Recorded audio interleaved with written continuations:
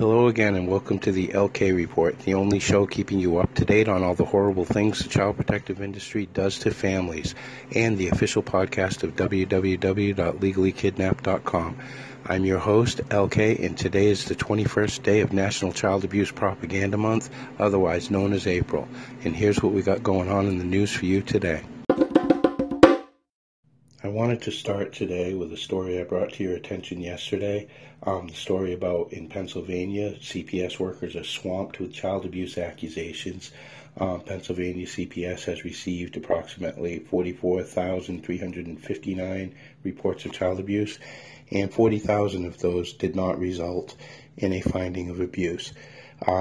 Which is an obscenely high number of false accusations or phony accusations, or who knows what they are. I mean, some of them might be sincere, people really concerned about a child's safety and all of that.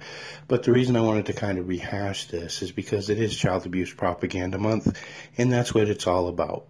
Okay, what do? They go out there and they plant, 5,000 pinwheels in the ground, blue pinwheels everywhere, these little gardens that are popping up all across the country during Child Abuse Propaganda Month. And it's all about getting people to call the child abuse hotline with any suspicion of child abuse, whether it be reasonable or not. I mean, they say reasonable, but we know better. And half of them got to be fake, and half of them are just teachers afraid of covering their own, if they don't cover their own butts, then what's going to happen? Something will happen, and then, they're screwed.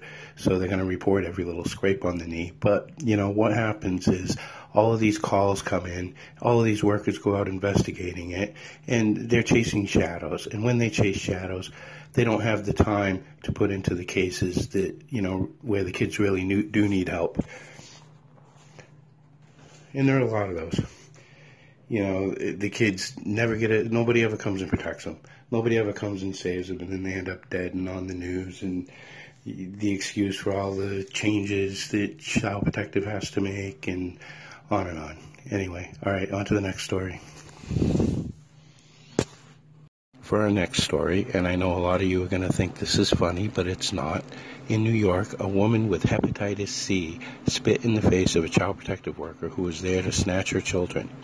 I realized she was upset, but this did not help her case. She ended up getting arrested for it. She's out on $5,000 bail, and she's going to be in court charged with assault, along with trying to fight to get her kids back, which I don't know how that's all going to play out.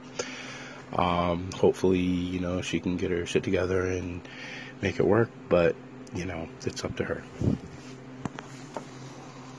According to the New York Times, hundreds of children have been taken from their parents at the U.S. border. I guess Congress is trying to look into it, but Trump is seeing it as a way to deter immigrants from crossing into the country illegally. And those are the top stories that we have going on for you today at www.legallykidnapped.com. Be sure to tune in tomorrow for the LK Report, and there will be more. Have a good day.